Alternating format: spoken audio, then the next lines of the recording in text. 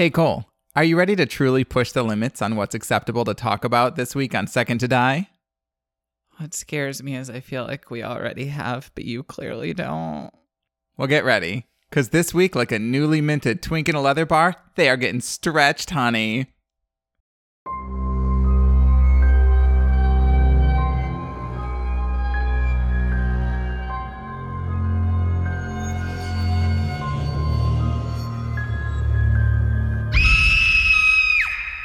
Jesus fucking Christ. Did you like that? Yes. Ugh. To be a newly minted twink in a leather bar. Welcome to Second to Die, a horror fiction podcast where we talk about lots of things. And sometimes horror. Sometimes horror. I'm Max. And I'm Cole. And sadly, I didn't go to my first leather bar until I was after 25, which is too old to be a twink anymore.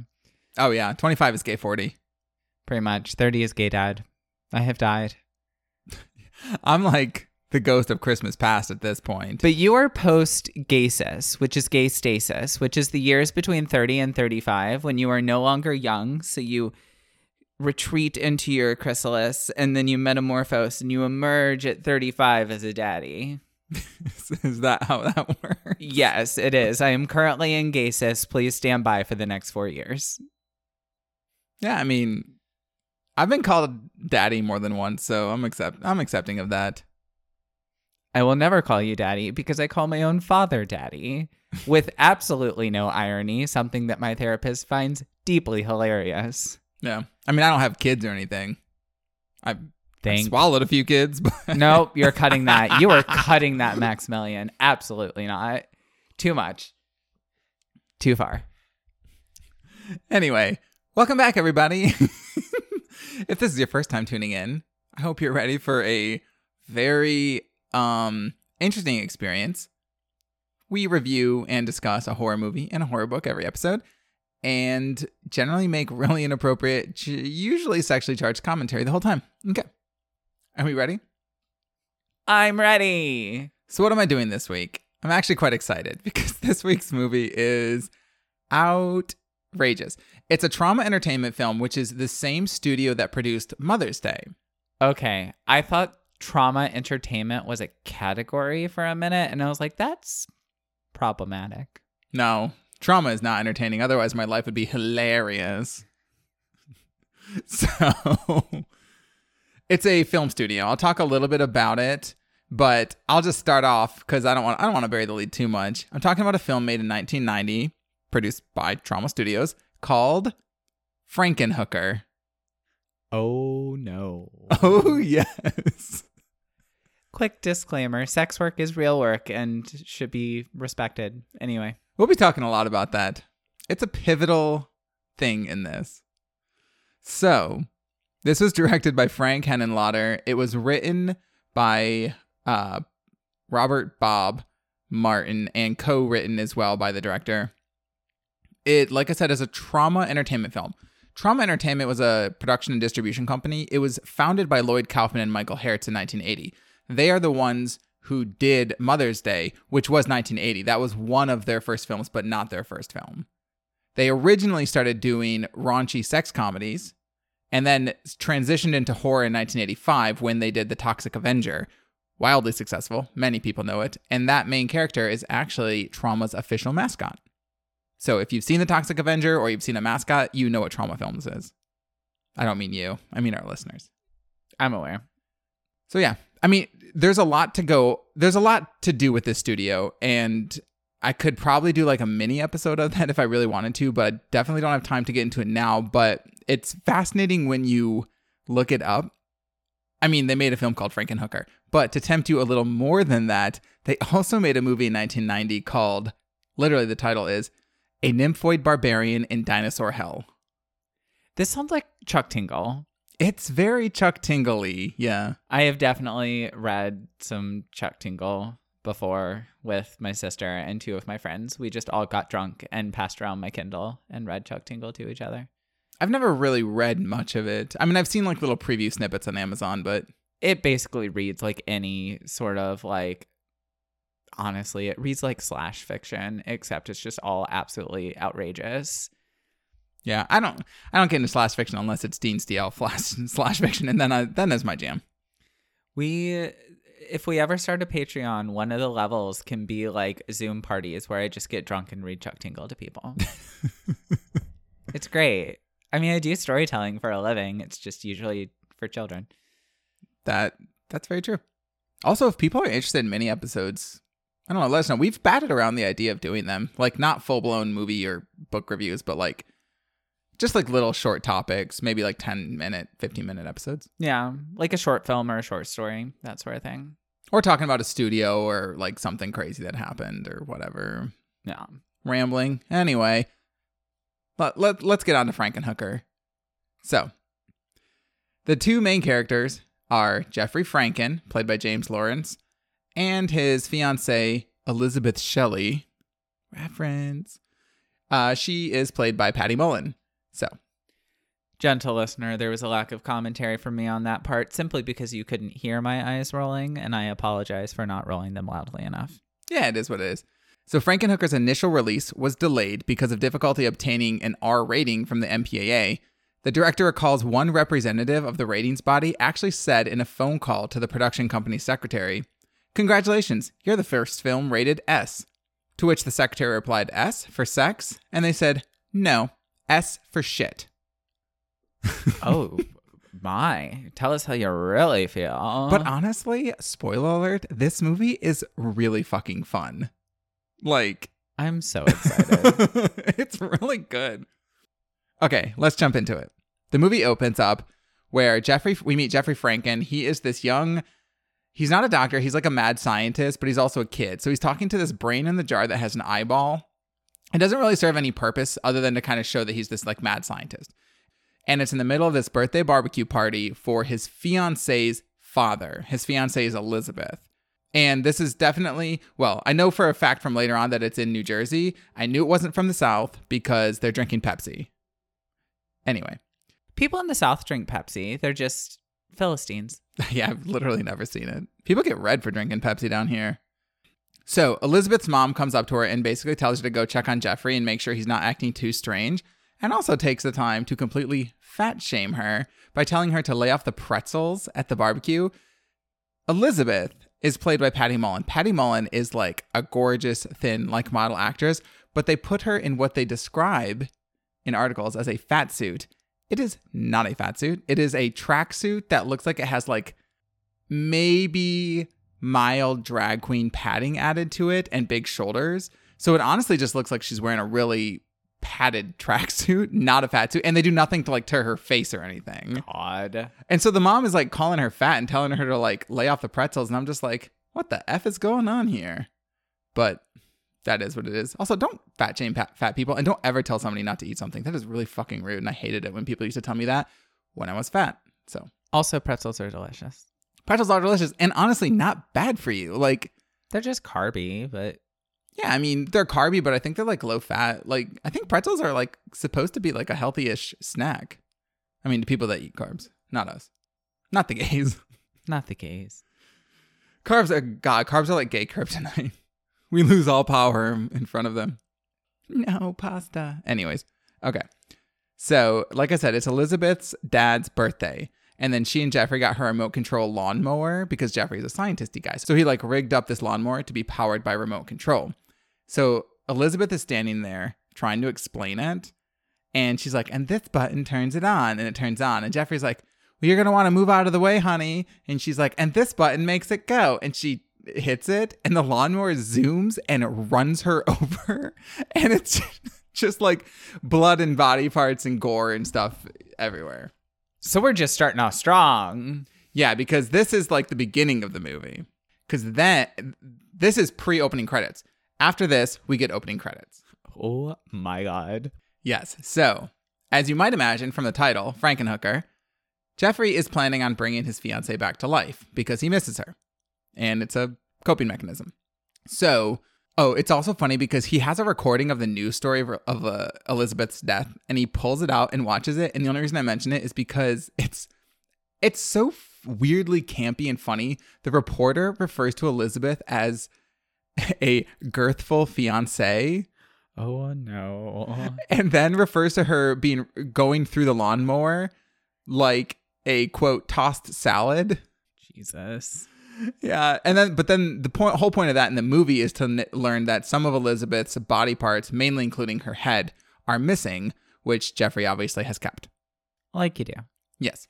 So very quickly, we see a scene where Jeffrey's having dinner with Elizabeth's severed head and talking about how there's a storm coming. He's very excited, but he needs to find extra body parts because she didn't have enough body parts to be like completely remade.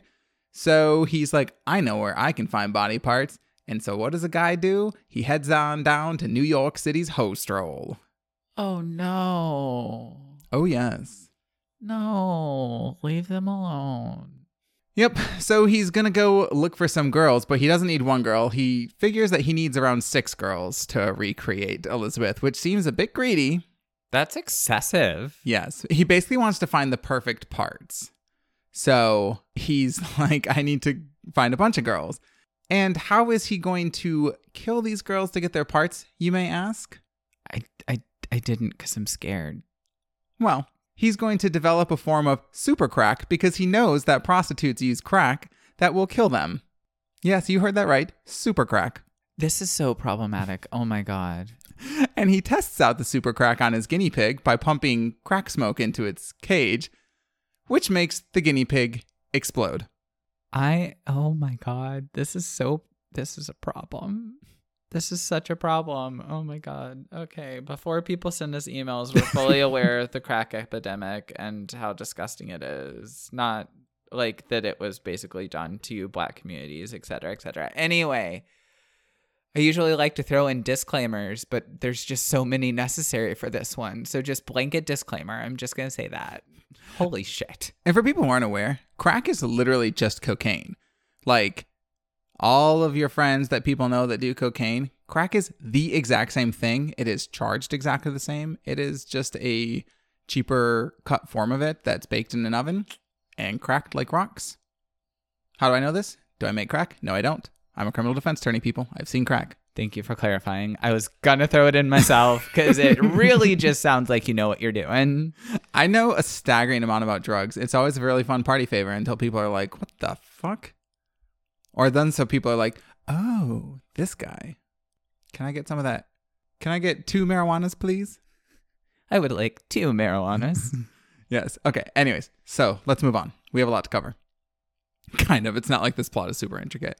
So Jeffrey goes and arranges a meeting with these girls who, they have a pimp whose name is Zorro, who is this like bodybuilder, beefy guy. Actually quite cute. But let me tell you, the one big problem with sex work right now being illegal is that pimps exist, because pimps are the real problem with sex work, not actual sex workers. So that's an aside. So basically Zorro arranges Jeffrey to like meet with like a bunch of these girls. And so they're in the room and he's like being kind of weird and stuff like that. And ultimately he decides that he can't go through with this.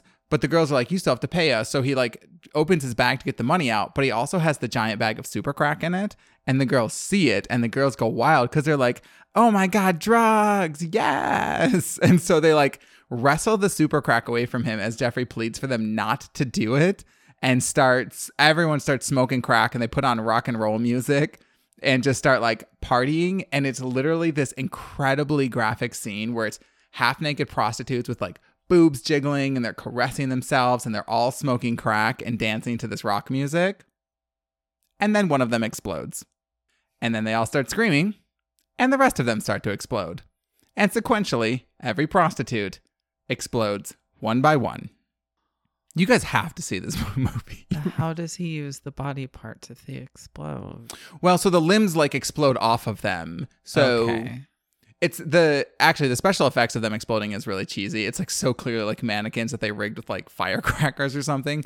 But like it's like the heads are exploding off and the legs are exploding off and things like that. This is a problem. Oh, yes. All of this is so problematic. It hurts me. So ultimately, Jeffrey is left standing in a room littered with body parts. He starts apologizing to the girls as he picks up the limbs that he wants. It's a little late for that, Mary. Yeah. Don't ever ask for permission. Ask for forgiveness. Unless you're blowing people up. Yeah, no, I mean, that's like a good way to run things or like to go about things if you work at a library, for example. Speaking of permission to do weird shit like that, I just was listening to. I've been like obsessed about with this YouTube channel that tells like scary and strange stories. I was just listening to the one. I knew of this, but I didn't know all the details of the guy. I think it's in Germany who puts an ad out on Craigslist for somebody to eat him. Oh yeah, I've heard that story. Mm-hmm. It's really crazy. What I didn't know is that the first thing they do when they go over when he goes over there is the guy like cuts a piece of him off and they cook it and they try to eat it together, but they say that it's like too tough and overcooked, so they don't like it. That's a lot. And then the guy's in the bathtub, and ultimately, I think what ends up happening is he bleeds out. That's a lot. Yeah, it's pretty gross. It's also real. We're not talking about real shit here. We're talking about Frankenhooker. Okay, so Jeffrey basically gathers up the body parts that he wants in a bag and heads out. He ends up bringing Elizabeth back to life using power from a storm, very a la Dr. Frankenstein. And when she comes down from her little like rooftop storminess, she is obviously patchworked up like Frankenstein, stitches on all limbs because he's used lots of various limbs. Oh, and he puts all the excess limbs because he took extra parts just to make sure that he had enough into like a cooler that like keeps the limbs fresh, I guess, like some like liquid serum situation. He's got extra limbs. This will come into play in the end of the movie. But Elizabeth is basically played by the same actress, except now she's got her real body. It's just done up to look like multiple bodies. And she's got blue hair and really white face makeup, but it's only like on her face and it goes down to the stitches. I think to highlight the fact that they're saying that her face is different. Yeah. So, and the first thing she says, literally in this tone, because she's got this like Frankenstein's monster situation going, is, "Want a date? Going out? Need some action? Looking for company?" And it's become apparent that she is no longer Elizabeth. She is now Frankenhooker, and basically is taking on the personality of all the prostitutes that were used to make her. Oh, she also is wearing these like super chunky 4-inch wedge sneakers that look super fucking cool. Just throwing that out there. I would wear those. Oh, and her nipples are purple. I don't know why. They just are. So, like aggressive, like fluorescent purple? like pale purple. Interesting. Yeah, but she does have a top on at some point too. So, okay, so she basically heads out on the town, and essentially, like, she's like on the subway and on the streets of New York, and she's basically going up to people and just being like, "Want some action? Looking for company? Got any money?" And if they say no, she like clobbers them and pushes them away. Oh no. Yeah. She's also like randomly inserting lines that we heard from some of the other girls during the party about like Jeffrey and things like that. So ultimately, she ends up finding a guy who is like, "Yeah, I want some fun." She brings him to a hotel room, takes him upstairs, fucks him, which causes him to explode. Then another guy on her way out kisses her, which also causes him to explode and his head to fly off. What? Mm-hmm. We're actually getting quite close to the end of this movie, believe it or not. So then she goes to a club, and Zorro, the pimp from the other girls, is there. And she kind of like confronts him, and so what ends up happening is her arm has a scar of a Z etched into it, which is what Zorro makes all of his girls get, which is like a brand, honestly, is not completely fiction. There are 100% pimps that do shit like that, which is why pimps are problematic. One of the reasons. One of many reasons. Yes. So he's like, "Who are you? Like, that's not your arm. That's my girl's arm." And she like throws him across the room. So he comes back and punches her head, which causes the stitches to come loose and her head to like hang backward off of like the back stitches. And all this electricity starts sparking and stuff. Jeffrey, who had been tracking her, shows up and basically like puts her head back on and like shuffles her out of the club and basically takes her back to his house lab. Zorro follows them, but Jeffrey like kind of fixes her head and puts like some more electricity into her, at which point she basically becomes Elizabeth's personality. So it's like 100% Elizabeth talking now. She kind of is at first amazed that he can bring people back to life, then realizes that her body parts are not hers and starts getting slightly upset, But Jeffrey is like professing his love to her and is like, no, it's going to be okay. I love you. This is what we want. This is what we want.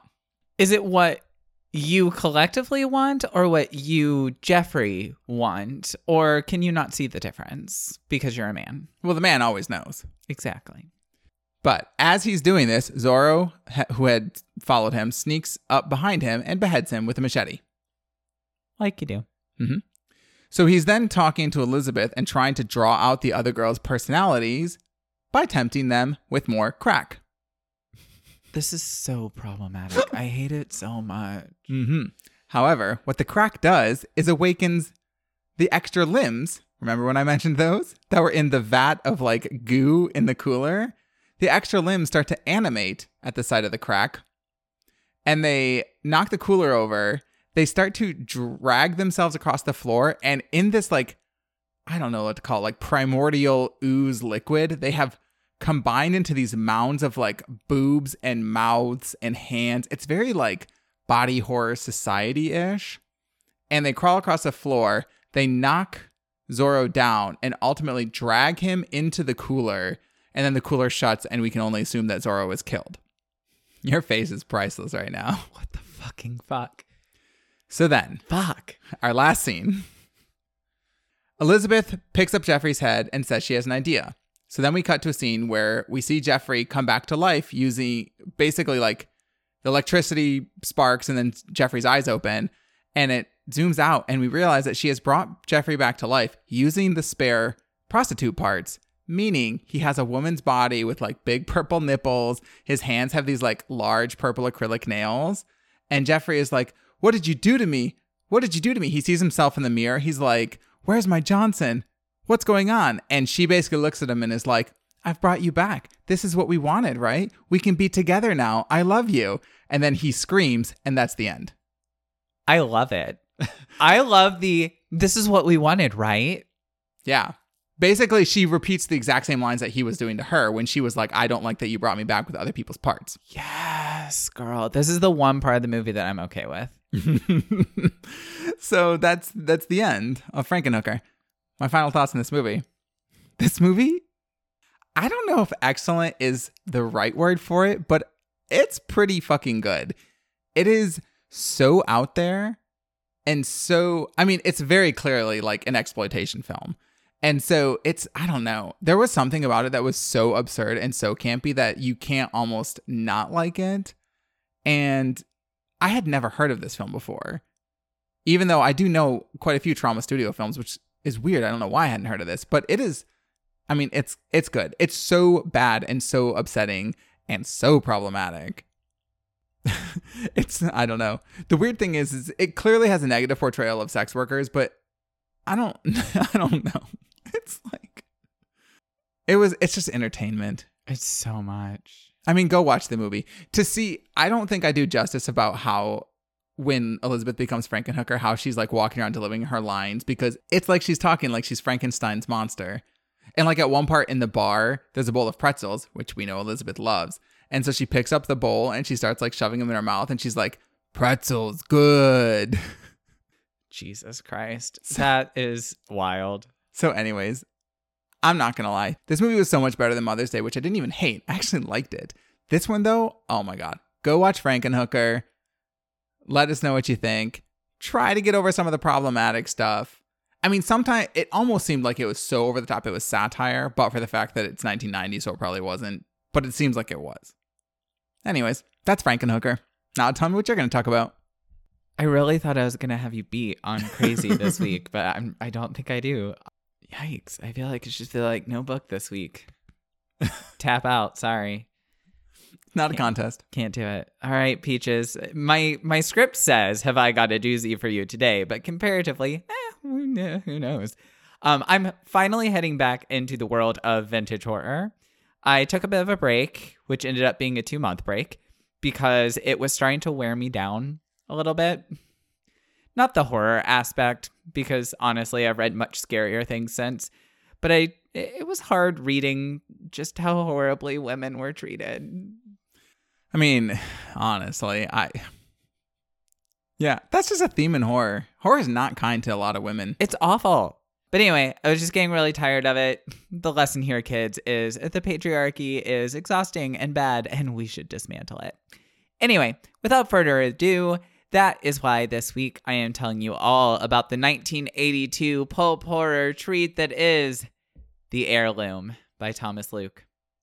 Surprisingly, there isn't a lot of misogyny in this one, beyond the fact that the main character frequently refers to his wife as, quote, almost beautiful, and her face as, quote, just shy of pretty, which, the cheek, the nerve, the gall, the audacity, the gumption. Let me tell you, if you ever said that to me, I swear to God. Well, I would never say that because you are incredibly good looking. Oh, hush. But yeah, literally like every time the character walks into the room, it's like she had a concerned look on her just shy of pretty face. Yikes. Her almost beautiful blah, blah, blah. Also, her almost lovely breasts. Like, seriously. Also, everybody's beautiful. No joke. Except for Republicans. Just kidding. If you're a Republican, please keep listening to us. But don't talk to us. But seriously, rethink your politics. Anyways, continue. The cover is classic 80s. And by that, I mean, we don't know who did it. It's a boy in a striped shirt. It actually feels even more 80s because the striped shirt is very like Nightmare on Elm Street vibe. Yeah. That was in the 80s, right? Yes, it was. Okay. Just wanted to make sure I wasn't saying something that someone would be like, excuse me, actually, Nightmare on Elm Street was released December 30th, 1979, so it's actually 70s horror. Go fuck yourself with your 70s horror. Anyway, he's sitting in a chair that he's like sinking into, like becoming a part of the chair. The tagline at the top is great. It is, in a world of fine antiques, an ancient evil force waited until now. Which is deceptive. The Force was not waiting. You'll find out why. The blurb is amazing. Ricky Della Tolla. It's obviously Italian. I'm assuming Della Tolla. Collected Victorian armoires and Louis XIV settees in the fashionable California home he shared with his wife and happy, healthy young son. But when Ricky Della Tolla bought a carved mahogany chair, he unknowingly opened the door to hell itself. Now, in a cataclysm of supernatural terror, the Della Tolla family will have their lovely ordered world ravaged by evil forces. The devil's seat, the epicenter of all that is vile, hateful, and perverse, has come to live with them, and there's only one way to escape, through an auction of the soul for the supernatural price of murder. Also, Ricky collects antique settees and armoires. Ricky sounds a little bit like family to me. He's an antique dealer. That's not arguing his case. Anyway, continue. He makes passionate love to his almost beautiful wife at one point in the book. Oh boy. Actually, talk about it because it's an interesting scene. There's also a tagline on the back of the book. I love when books do that. I love when, you get tagged on both ends. This one says, there is no rest from fear, no comfort from horror when you sit upon the heirloom. So it's about a cursed chair. Yeah, I guess that the cover makes sense from it. I'm so excited. All right, so let's go ahead and jump in. A man named Mr. Grant shows up at Rick's house. I'm just going to call him Rick. I don't know why, just Ricky. I don't want to do it. So Rick is an antique dealer, and this guy, Mr. Grant, he's like, I've got something really special for you. Just help me get it out of my van, which sounds like a good way to get kidnapped, but Rick is a full-grown man, so maybe. Can you help me move this couch? Oh, God. So Ricky is so bothered by how heavy it is. It's a solid mahogany chair. But he's a super tough man from the 80s, and he talks about a time that he carried a solid mahogany armoire all by himself, which is bullshit. Yeah, I mean, we literally own a solid wood armoire, and that thing weighs a bajillion pounds. Absolute bullshit. And he's like, I once carried an armoire by myself. And I'm like, lies and fairy tales. Anyway, eventually he gets the chair out. Like I said, it's solid mahogany with a black leather seat that is warm to the touch and seems to breathe. But Rick's like, that's not weird. The arms are carved to look like serpents, and the back Like the front of the back, that part of a chair has an actual name. It's in the book, but I didn't write it down. So like what would be against your back Right. is a face at the top. And then below that are carvings of bodies writhing in agony as they descend into hell. Sounds like a cool chair. And in case the imagery here is too subtle, this chair is of the devil. Which just reminds me of a time that a patron ended a phone call with me by yelling, "Get behind me, Satan." That'd be a good line for a porn, though, right? Get behind me, Satan. Yeah. And then they're like, you get it? It was the same patron who, in the middle of her conversation with me, goes, "How do you feel after having sex with a man?" And I was like, you do not want me to answer that question truthfully, girl. Anyway. You're like, well, it depends on the man. Anyway, Rick is inside calling the supposed previous owners of the chair, because they live nearby, to see if this Mr. Grant is legit. And the woman who answers denies the existence of the chair. Wonder if she's lying. And when Rick goes back out, Mr. Grant is gone, and his wife and son are standing there completely dazed. And Sarah, his wife, said that she was overwhelmed by fear that Rick would die. And Jonathan, his son, said he saw Rick sinking into the chair. And still they're like, huh, that was weird. And then they put the chair in the garage and go to the fucking zoo. I do love the zoo, though. I'm just very annoyed by, like, so many red flags. Well, I mean... Red flags. This is more red flags than a man named Chad. People in horror movies do not make good decisions. I think that's a well-established fact. I know. Or horror books or movies. Anyway, that night, Rick hears growling coming from his library. And he sees animal eyes flashing in the dark. But when he puts on the lights, the chair is there. And he's like, that's weird. I left it in the garage. So he moves it back, confused but not too worried that a solid mahogany chair moved by itself from the garage to his library.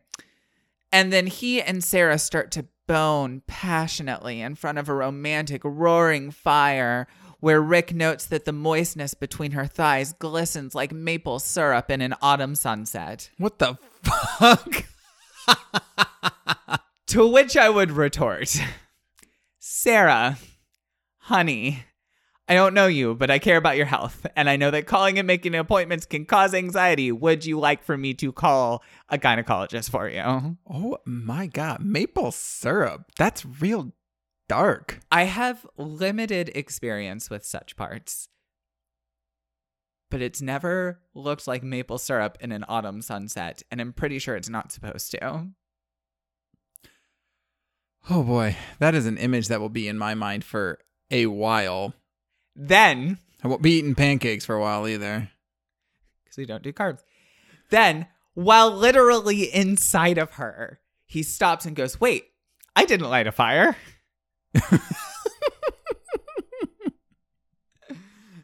The fire lit itself. From the heat of their passion. No, because of Satan. Same thing. Potato. Oh, God. So he goes back to the library, and the chair is back. Watching them? No, they made love in the living room. Oh, okay. So the chair's back. So he calls Mr. Grant's office and is told that Mr. Grant is dead. Like he died in a car crash on the way back to the office. But he had left specific instructions to never take the chair back. So they throw it in a reservoir. The end. Wait, that's the end of the book? No, I'm just messing with you. So the next day, a customer named David, he's British, he is at the antique shop and he's interested in something unrelated that Rick is storing at the house. So they go back and the chair is back in the library. Again. I'm basically telling you the whole plot, by the way, in case people are wary of spoilers. This book's been out for 40 years. You've had time.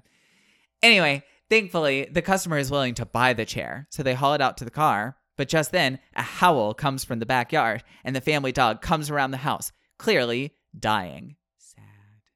A giant bug bursts from the stomach of the dog. The look on your face is great. And then crawls to the chair and like disappears in the seam where the leather meets the mahogany. And at that point, Rick has had it. Officially. So he takes an axe to the face of the chair, but there are no marks. And then Jonathan screams from inside of the house with a giant axe wound on his face. Oh. So David takes the chair And Rick, understandably, takes his bleeding son to the hospital. So Jonathan is in a coma, and Rick is wandering around, and he sees a little boy. And he thinks it might be Jonathan, even though, like, Jonathan's room is right behind him, and the boy did not walk past him, but whatever. But when he follows the boy to the laundry room, a little boy with the face of the chair is scuttling around on the ceiling. And it's like, the trilobite was my familiar. I will not leave until you accept what I offer. Doesn't actually offer anything. And Ricky is like, fuck you. And then the laundry room bursts into flames. So later on, Rick goes home to get some rest, leaving Sarah at the hospital in case Jonathan wakes up. And David shows up. And he had been on his way to ship the chair when he suddenly felt like his body was ripping apart, which is weird. Anyway, he pulls over, and when the feeling passed, he looks in the back of his car, and the chair is no longer there. It's not in the library yet, but they're pretty sure it's going to, show up at some point. They decide to go and visit the previous owners of the chair, the Jessups, who made their fortune producing guided missiles. Sadly, going there gives us pretty much nothing, but I needed to introduce the family because we'll come back to it. So, when they get back to the house, guess what? Yeah. The chair's in the library. Again. Also, the trilobite shows up while Rick is trying to go to sleep and bites him. So he grabs it, stabs it with a hot poker from the fireplace. I don't know why his fireplace was still burning when he was asleep. That's dangerous. Then takes it outside and sets it on fire. So at that point, Rick calls a priest to come and perform an exorcism. But the priest is like, no, this isn't demonic possession. You see, you've made a lot of money and you've gotten very complacent. And your complacency has caused a backup of psychic energy that's manifesting in reaction to the appearance of this chair. And that's what's really happening here. Sloth. What?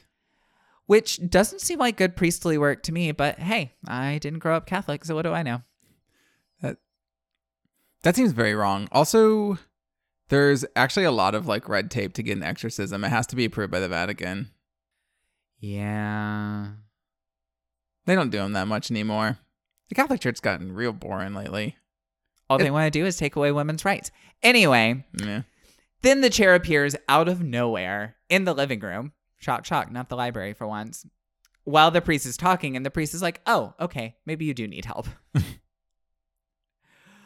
But the chair is like, not in my backyard, utensils, and starts throwing the priest around the room with like psychic power. Obviously, the chair didn't like come to life. Before smashing him face first into the fireplace. Ooh. With a fire burning in it. The fireplace is like the most interesting character in this book. Plays a big role. It really does. So David and Rick hide the body by driving it off a cliff in the priest's car. Wait. Okay. I mean, they just covered up that murder.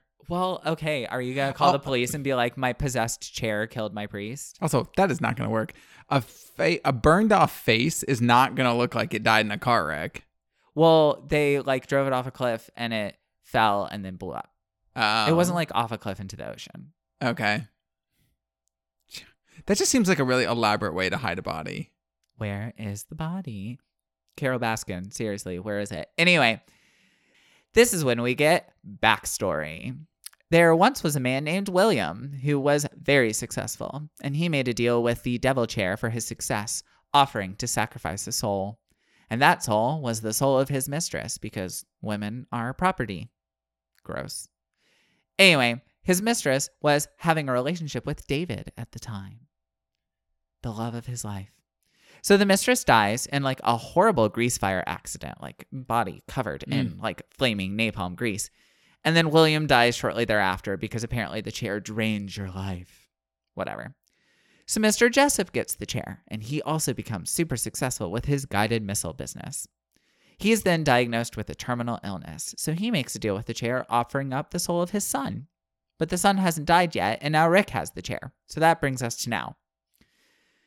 You have to be in possession of the chair to make a deal. So Martin Jessup, the son, and David are working together to get the chair back. Martin wants to bargain for his soul back, and David wants to bargain to have his lady back from the dead.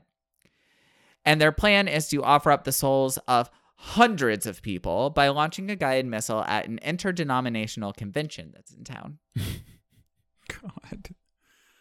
I mean, there are worse targets to pick. Yikes. So the chair offers to let Rick pass along possession without anyone's soul having to be sacrificed. Why? Because apparently the devil needs 1 million souls to be able to walk the earth again. And having a whole convention of souls is much better than just one soul. So Rick gives up the chair.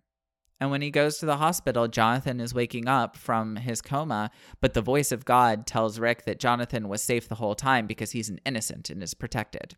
So Rick hatches a plan. Okay. So Rick, Sarah, and Jonathan go to the Jessup house where there is a missile in their backyard that is being prepared for the launching. The devil is so excited about his souls that he's about to get that he starts to materialize in the chair. But that's when things get exciting because Jonathan sits in the chair, and because he's an innocent, the devil is fought back down into hell. And then Jonathan is given godlike powers, briefly, that can control the missile. And while he's doing this, Martin and David flee inside the Jessup house. Jonathan directs the missile at the house, which makes it blow up, and then Rick throws the chair into the flames. The end. Actually, the end. But why is that fire going to kill the chair? Because the devil was beaten back by Jonathan's innocence when he sat in it. That seemed very convenient. Yes. Yes, it was. We're not looking for complexity of plot here, Max. All in all, I'm going to give this 4 out of 5 trilobites on a hot poker. It was actually a lot of fun. It was wild enough to be entertaining without being too problematic, comparatively. My only knock is, with the exception of the cursed object being a chair specifically, I've read the whole, object that brings you luck but slowly kills you and requires a sacrifice, yada, yada, yada story a million times. Mm-hmm. So, but yeah, that's the heirloom. Seemed all right. I'm not too mad about it. If you were in the heirloom, would you be killed? I don't think I would. As you may have guessed from my description, I think the chair is very suspicious and probably never would have bought it in the first place. You, however, probably would have been, because when I described the chair to you, you were like, that sounds cool. That chair, I mean, it does kind of sound like something I would put in my house. But it's a little heavy-handed, like the chair of Satan. Would you die... I don't even want to say the name. Would you die in Frankenhooker? No. Because as much of a hooker as I am, he only wants women's parts because he's sexist and not open-minded. So, no. I mean, the only people that die in it are literally the prostitutes who explode. And, well, him and the pimp. So, And the Johns. Oh, the Johns who have sex with her. Yeah. But I'm not sure that I would necessarily... I mean, she looks rough when she's, out there, trying to pick up Johns. She's got, big stitches on all of her parts. I don't think that I would necessarily want to get into that. So I'm going to go with a no. I would probably survive Frankenhooker. But I would totally be friends with her. She was really funny. God. Anyway, thank you so much for listening, folks. If you'd like to find us on social media, you can find us on Twitter and Instagram and Goodreads at Second to Die Pod. You can also email us questions, comments, concerns, secondtodiepod@gmail.com, or message us directly on Instagram. And remember, if you can't be first, you can always be second to die.